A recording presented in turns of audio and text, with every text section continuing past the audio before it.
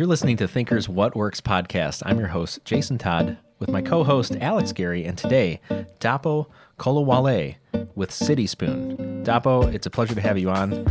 Tell us, what is City Spoon? Well, Alex, Jason, thanks for having me here today. City Spoon is a community-based app that considers all the factors it takes to make your dining decisions smooth and easy, especially in a place like Chicago where you have an abundance of restaurants, an abundance of people. And what we're trying to do is just make sure that if you have to make a last-minute decision on where to eat, can you find all that information in one spot? So we're like Trivago meets Waze. Trivago's side is pulling all that information together.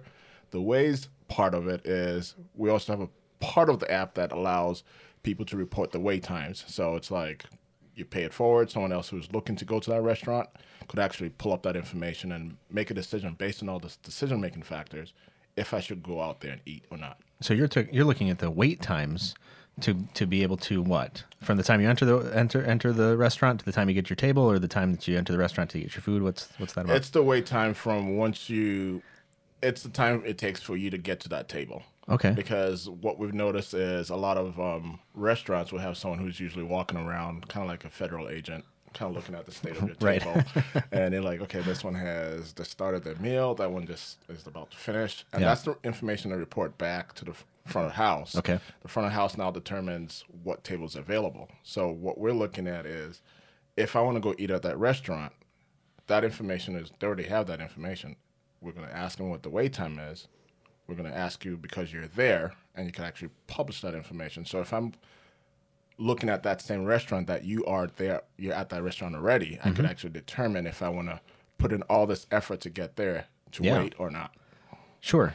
And that's information that is that available anywhere else? There are two. The information is actually in regards to wait times. That's an information that's actually available. All restaurants will report a wait time. Once you step up to the lobby and you ask the host, table, they ask you what your party size is. Once you're there.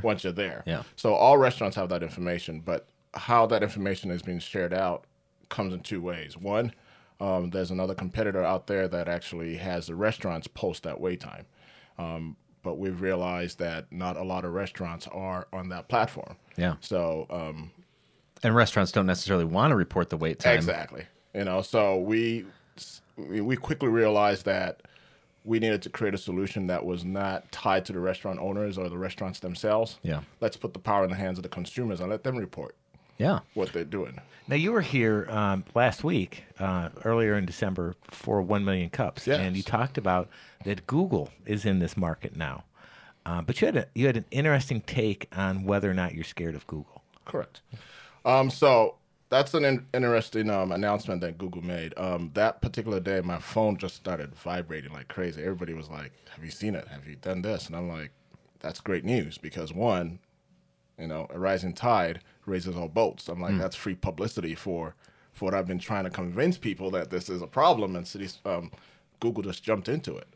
The other thing we've realized about Google is that if they're not good at something, they will go and purchase something that's either better. So Google purchased Waze because Waze had a very interesting way of solving the same problem of navigation and how long it's going to take to get from point A to point B. The other example would be Google's reviews for restaurants. I'm yet to meet someone who said I went on Google to find out what the reviews on a restaurant is. People go to Yelp instead of or TripAdvisor.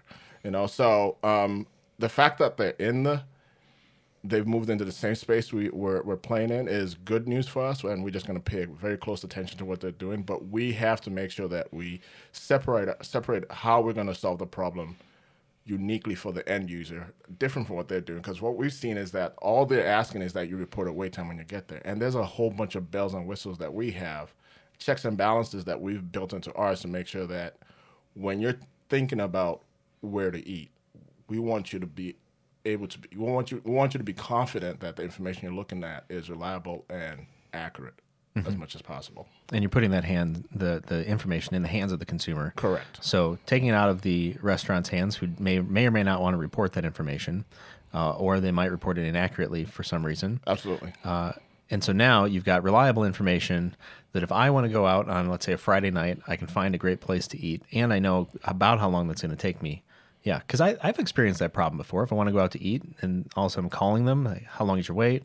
Or you show up, you kind of like drive past the door, and like somebody runs out of the car, and then comes back, and like, it's going to be like 30 minutes. You're like, no, I'm not doing that. And so you travel down the road. Absolutely. Yeah, so City Spoon solves that problem in a unique way. Yes. Okay. Absolutely. And where's City Spoon available now? Right now we are, well, as of today, we just went live on Google Play as of this morning. Fantastic. We went live on Google Play. We are waiting for it to go live on the App Store, so you could download it for Android right now. And I'll say in the next day or so, you should be able to get it on the App Store as well. So it's available. You could use it anywhere, but you're focusing on Chicago to exactly start. Because of the resources we have to be hyper focused on Chicago. Yeah. Well, and one of the things you talked about, I think, is that this isn't for every community. I mean, if you're in a 5,000 person town, and you can walk in any restaurant and sit right down, who needs an app to tell them that the wait time is 0? But in Chicago, it's a big enough market, right? So your plans once you crush the Chicago market are what? Our plans would be to focus. I guess the next biggest market we're looking at is New York. We were at Tech Day New York 2 years ago, where we actually presented. We've pivoted on this solution twice already. So 2 years ago, we actually were presenting or pitching a solution we called WaitCube, which had a restaurant and a user side to it. And we've quickly realized that not all restaurants are built equal. There's a lot of challenges trying to get restaurants to do what we wanted them to do. That's what we presented when we went to New York. And it was like they were asking, how soon can this? And that was WaitCube. That's not even City Spoon. Mm-hmm. How soon can you bring this over here? So being in New York about 2 weeks ago, it's the same kind of vibe I'm getting, and we feel like it's a more intense market for us to jump into right away and jump in and just get some opportunities happening in New York as well. Can we take a step back, because your expertise was you were the lead product designer for a company in Muscatine, Iowa? Correct. Allsteel, it was? Okay, so you are not a coder. No, I'm not. So let's lead us a little bit into what sparked the idea and how did you get something like this going? Sure. Well, my wife and I are both professionals. I'm an engineer. I graduated as a mechanical engineer, but I ended up working at this company in Muscatine, Iowa, as a product design engineer. So essentially taking a concept from an industrial designer, designing it for production, and going through that cycle. So I did that pretty much the 10 years I was there. So the fact that I loved designing product from scratch to production, creating something that added value to the end user, where the company I worked for made tons of money, I love that iteration. That's one thing I love doing. The other part of this equation is my wife and I, being professionals, we worked very long hours. So when we had a chance to go eat out, it was like, let's go try out that new restaurant in town. So we kind of married the fact that we would get to some of these restaurants and the wait time would be just out of the world. And we'll go from one restaurant to another within the same, blocks. It's like, let's try this restaurant and see what we could get into. So trying to take the fact that we love to dine out at great restaurants and the frustration of just not being able to get to the restaurant that you intended to go into. So you're like, let's go eat steak tonight. And you end up eating Thai food because option A and B was like crazy wait times. So being able to take the technology of just developing product as an engineer, the fact that we loved dining out, marrying that together, we kind of like said, okay, how can we make this experience a lot better for ourselves? And that's how we kind of started rolling with this idea of creating something that lets you know or helps you make all the decisions quickly so you can get into that restaurant. How long did it take you to come from that concept, that idea, into something that was, let's say, a beta? It was your minimally viable product. Good question. I'll say about 4 years. So the first idea that we came with was after we went through the experience of going from restaurant A, B, and C and settling for something that wasn't our first choice, figuring out what the solution would be. We said, okay, is there a way for you to prepay before you get to a restaurant so you don't have to wait in line? Kind of like, if you were going to a very nice nightclub and you didn't have everybody's waiting in line to get in, and you show up and the bouncer opens the door and it just walks you to your table. We're looking, how can you bypass everybody else and just go straight to that table? So that was the first idea we had. And we pitched that idea. The Quad Cities, we lived in the Quad Cities before. They had their first ever fast pitch, kind of like the one they had here this year. So, it was a Sunday afternoon. I was watching TV and they said, hey, if you have a business idea, come and pitch it at the first ever Quad City Fast Pitch. So we submitted our application, got in, came in third place, won $1,000. We're like, yay. Looks like we have an idea. But spending $1,000 on a developer didn't get us anywhere. It didn't get us anywhere at all. Yeah, and that's about 10 hours of work. Yeah. And that was all. Couple good discussions. It was a discussion. And the solution was like, when we saw what they built, it was like absolutely nothing. Right. But that experience of going through the Quad City Fast Pitch led us into the first ever University of Iowa Venture School, which is a 6-week program that takes you through the business model canvas. So we got plugged into that. That first idea pivoted into WaitCube, which was, well, let's not try to prepay, but let's have restaurants publish their wait time and consumers could actually see it on their consumer-facing app. So we actually built 2 apps on Android, which is still it's on Google Play right now, and it allows them to actually restaurants to publish their wait time and people could see it. But we quickly realized, talking to many restaurants, that not all restaurants are built equal. 1, 2, there were challenges with staff at the front of house. Sometimes they could have high school students there that may not necessarily publish the wait time. They may not charge the tablet. They may not verify the wait. There was a whole bunch of challenges. Well, if you think back in the whole Seinfeld era, right? The guy, the soup guy. Yeah. You think he would? You think he would take time out of his day to put the wait times? Yeah, I don't think so. Or you have the episode where you had George, Lynn, and Jerry, and the Chinese restaurant, and it's like, cut right. It's like you stand there. It's like they don't have the time. So it's like, but consumers, we know they have the time because they're sitting down waiting. Yep. They could plug that information in and kind of pay it forward. And the consumer cares. Exactly. The restaurant owner doesn't. I mean, they care, but they don't necessarily care for you to know. Absolutely. Yeah. Absolutely. So CitySpoon is released on the App Store today, you said? On Google Play today. On Google Play today. And today is what, December 20th? December 20th. 2017. Yes. That's awesome. So a user can just go online and visit CitySpoon and just download that. Absolutely. And then what's the future? What's the next release of CitySpoon, and where's that headed?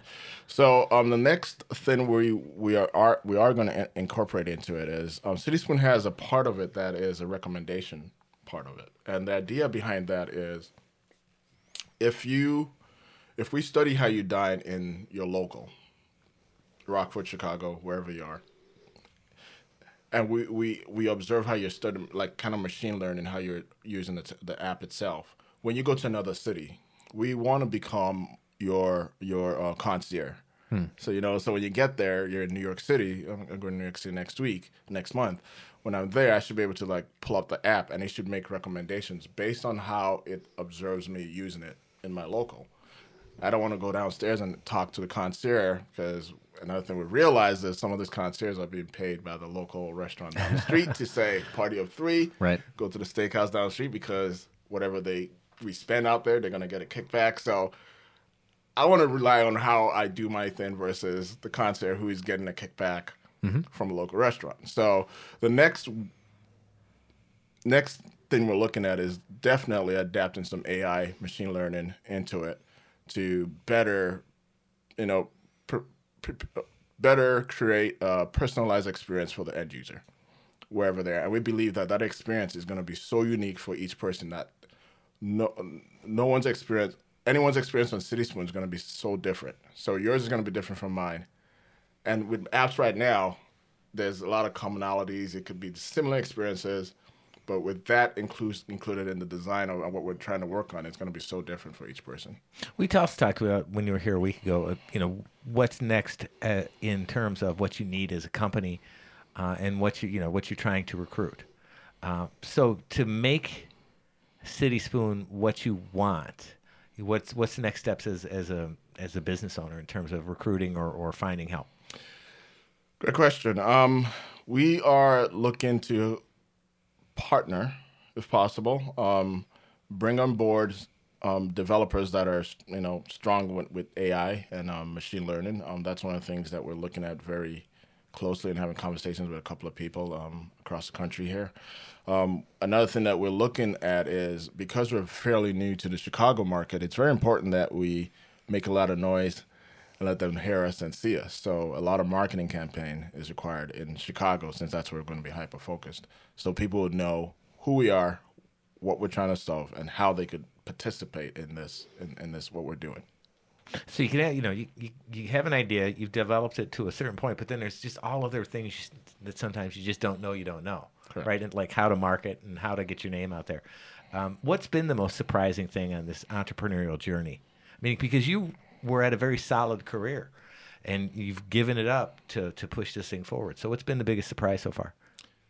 I would say the biggest surprise is I don't know everything. I don't have a supporting cast like I had at my job. I didn't have a product engineer, a product manager, a procurement person, an ops person. You are wearing all those hats, and you are learning every part of the business as you go along. So for us, it's just been a lot of learning on the spot, sometimes it's a gut feeling decision you make to move the business in a particular direction. And other times it's talking to a lot of advisors and just tapping into what they know to make that decision. So having a 9-to-5 job, there was a lot of checks and balances. You couldn't really proceed without a lot of people's input. The product manager would come in and say, well, yes, Dapper, you could design it that way, but this is the feel, look, and aesthetics I'm looking for. As an engineer, you're like, okay, based on those requirements, I have to design this way. Well, I'm decided the feel, look, and everything, and I'm running it by potential people I meet along the way in my journey. So I started this in January, and I made sure one of the things that Ola and I do a lot is we go to a lot of events to make sure we network with people that have the knowledge of what we're looking for and connect with them. So this week I actually sat down with someone who wants to take a second look at the user interface design. I sat down with them early on during the process, so they want to take a second look at it right now, which it's great for us because I'm not a UI expert. That's what they do. So I was like, okay, here's the app. Let me know, and we would roll that out in version 2.0 if we have to. So just not knowing everything. And in my 9-to-5 job, I didn't really, as a lead design engineer, you know how to design in different products. You know what you need to do as an engineer. But to release a product requires a whole bunch of people to do that. And that's the challenge that we've had to embrace and still plug into different communities, 1MC, whatever community that's around us to just get that knowledge to move forward. Now, I'm assuming that you kind of employed that process when you talk about how you've iterated on this concept a couple of times to get to where you're at today. You employed the process of speaking with end users and kind of your trusted advisors? Yes. So early this year, what we did was, because of what we've learned at my 9-to-5 job, at my previous position and through University of Iowa, you have to go talk to the people that you're solving their problem for. So one of the things I did as soon as I started January 5th, is I started plugging into the people I knew downtown and whoever else they could recommend to me, and literally sat down with them and asked them, what is your journey to discover where to eat last minute? And I'll sit down and record, literally just put my phone down and record everything they're saying. And from there, I'll just go back and transcribe that into Excel so I can at least see if there's any trends. Is half of them saying this or more of them saying that?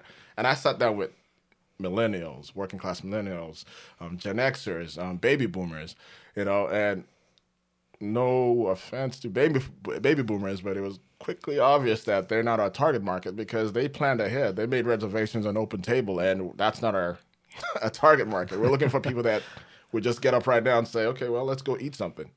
How do you answer that question? What's around you? Can you get in there right now? Is there parking next door?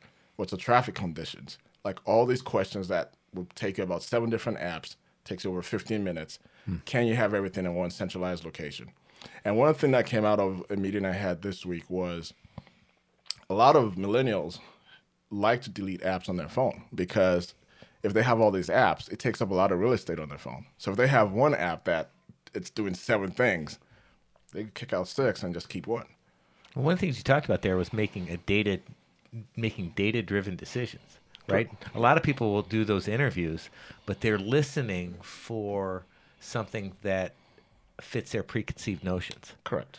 So by doing it by an Excel spreadsheet, you were trying to avoid something like that, correct? Yes. So I would just sit down and record, put the phone down, record what I met with as many people as they recommend you interview about 100, but we did about half of that. I was able to leverage, I think Amazon has something called Mechanical Turk. Yep. I used that to kind of leverage a lot of questionnaires I sent out as well.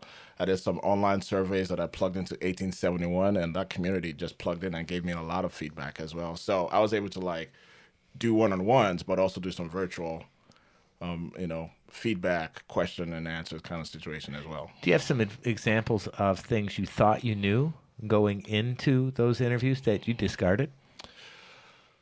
That I discarded.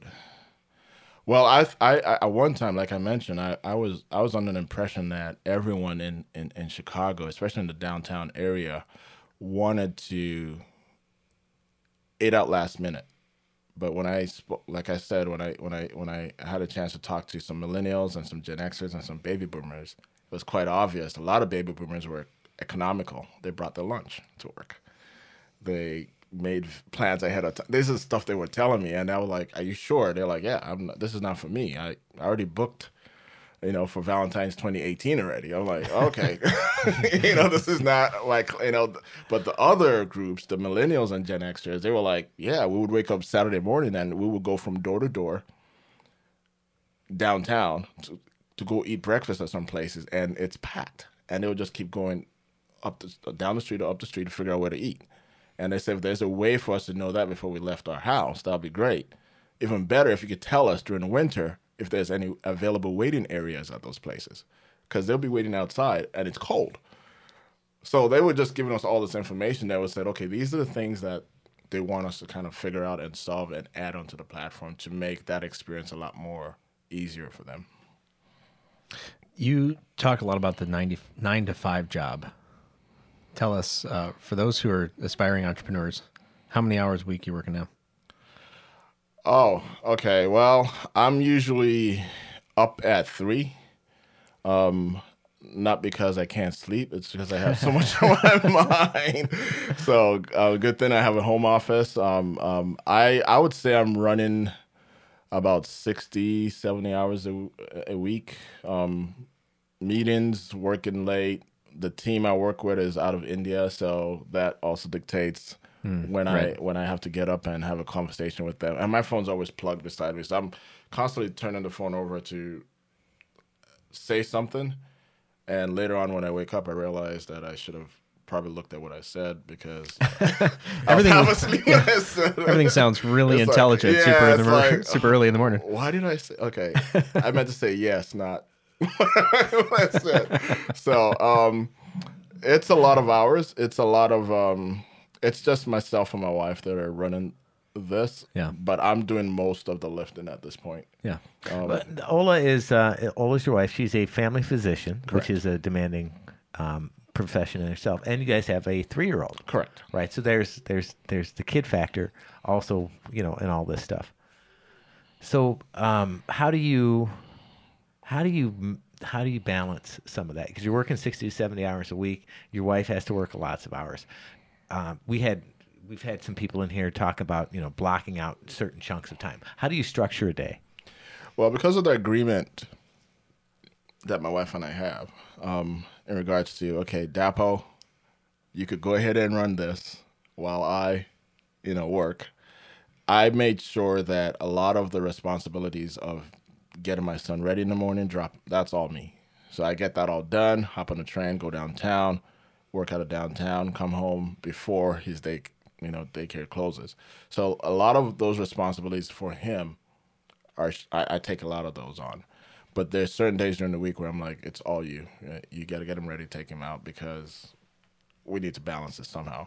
But one of the things I've had to realize is that once I get home, the sweet spot is usually between 6 and 9 p.m. I need to dedicate that to either one of them, depending on who's home. Well, usually he's home with me or with her. But when I get home, I don't do anything City Spoon until they go to bed. Then I may just continue working or wake up early and just continue working as much as possible, because the 3 a.m. sweet spot for me means they're both sleeping. And I could just continue doing what I'm doing until I hear someone crawl down the stairs, and I'm like, okay, I got to stop again and continue. So there are entrepreneurs and small business owners who listen to this podcast. What advice, looking back on yourself or your journey here, what advice would you give to an aspiring entrepreneur or somebody in the thick of it? So my journey has my career life and my entrepreneur life kind of like intertwined into each other. So if it's an entrepreneur who doesn't have a career yet, but they're thinking about an idea they want to go into, they need to go out and validate that idea before they start. The opportunity I had was I had my career going on. So I had the luxury of validating, trying it out, but knowing that at the end of the day, I still have a paycheck coming in until 2017, where I don't have a paycheck, and I really need to make sure that this is something that could, become something. So if you are an entrepreneur and you're thinking of starting, you have a great idea, you need to go out and validate that idea. First of all, that's the first thing that would help you not to waste time and waste money. If you have a full-time job and you have an idea, one thing I've told myself as an engineer is when I worked at the company I worked for, I made sure that when I was there as an engineer, not trying to run City Spoon and doing engineering at the same time. Because as an engineer, all it takes is for you to make one mistake that costs a lot of money. 1 decimal point could cost the company to throw out a whole lot of stuff and redesign stuff. So it's like, if you're balancing your 9 to 5 with an entrepreneurial life, pay attention to your career, because you probably need that money to fund the other one. So don't mess up one. Or else you're an entrepreneur right away. Exactly. Right. So when I was there, and what I did was I vacation time, after work, that's when I did City Spoon. I made sure that there was separation between both of them, because it was very important to me that you don't mess up somebody else's business. Because when I start hiring people, I want them to be focused on what I'm doing, what we're doing. I could have people working for me that have ideas that they want to do something, and I would encourage them to do that, but don't do it on my time. Do it outside of your time. Do it some other time. Good advice. Well, Dapo, it's been a pleasure having you on the Thinker What Works podcast. City Spoon, available on the Google Play Store and forthcoming, among others, now available in Chicago. Yes. And then going to be available in New York here pretty soon. Absolutely. That's awesome. Well, thanks for being with us today. Thank you. Appreciate it.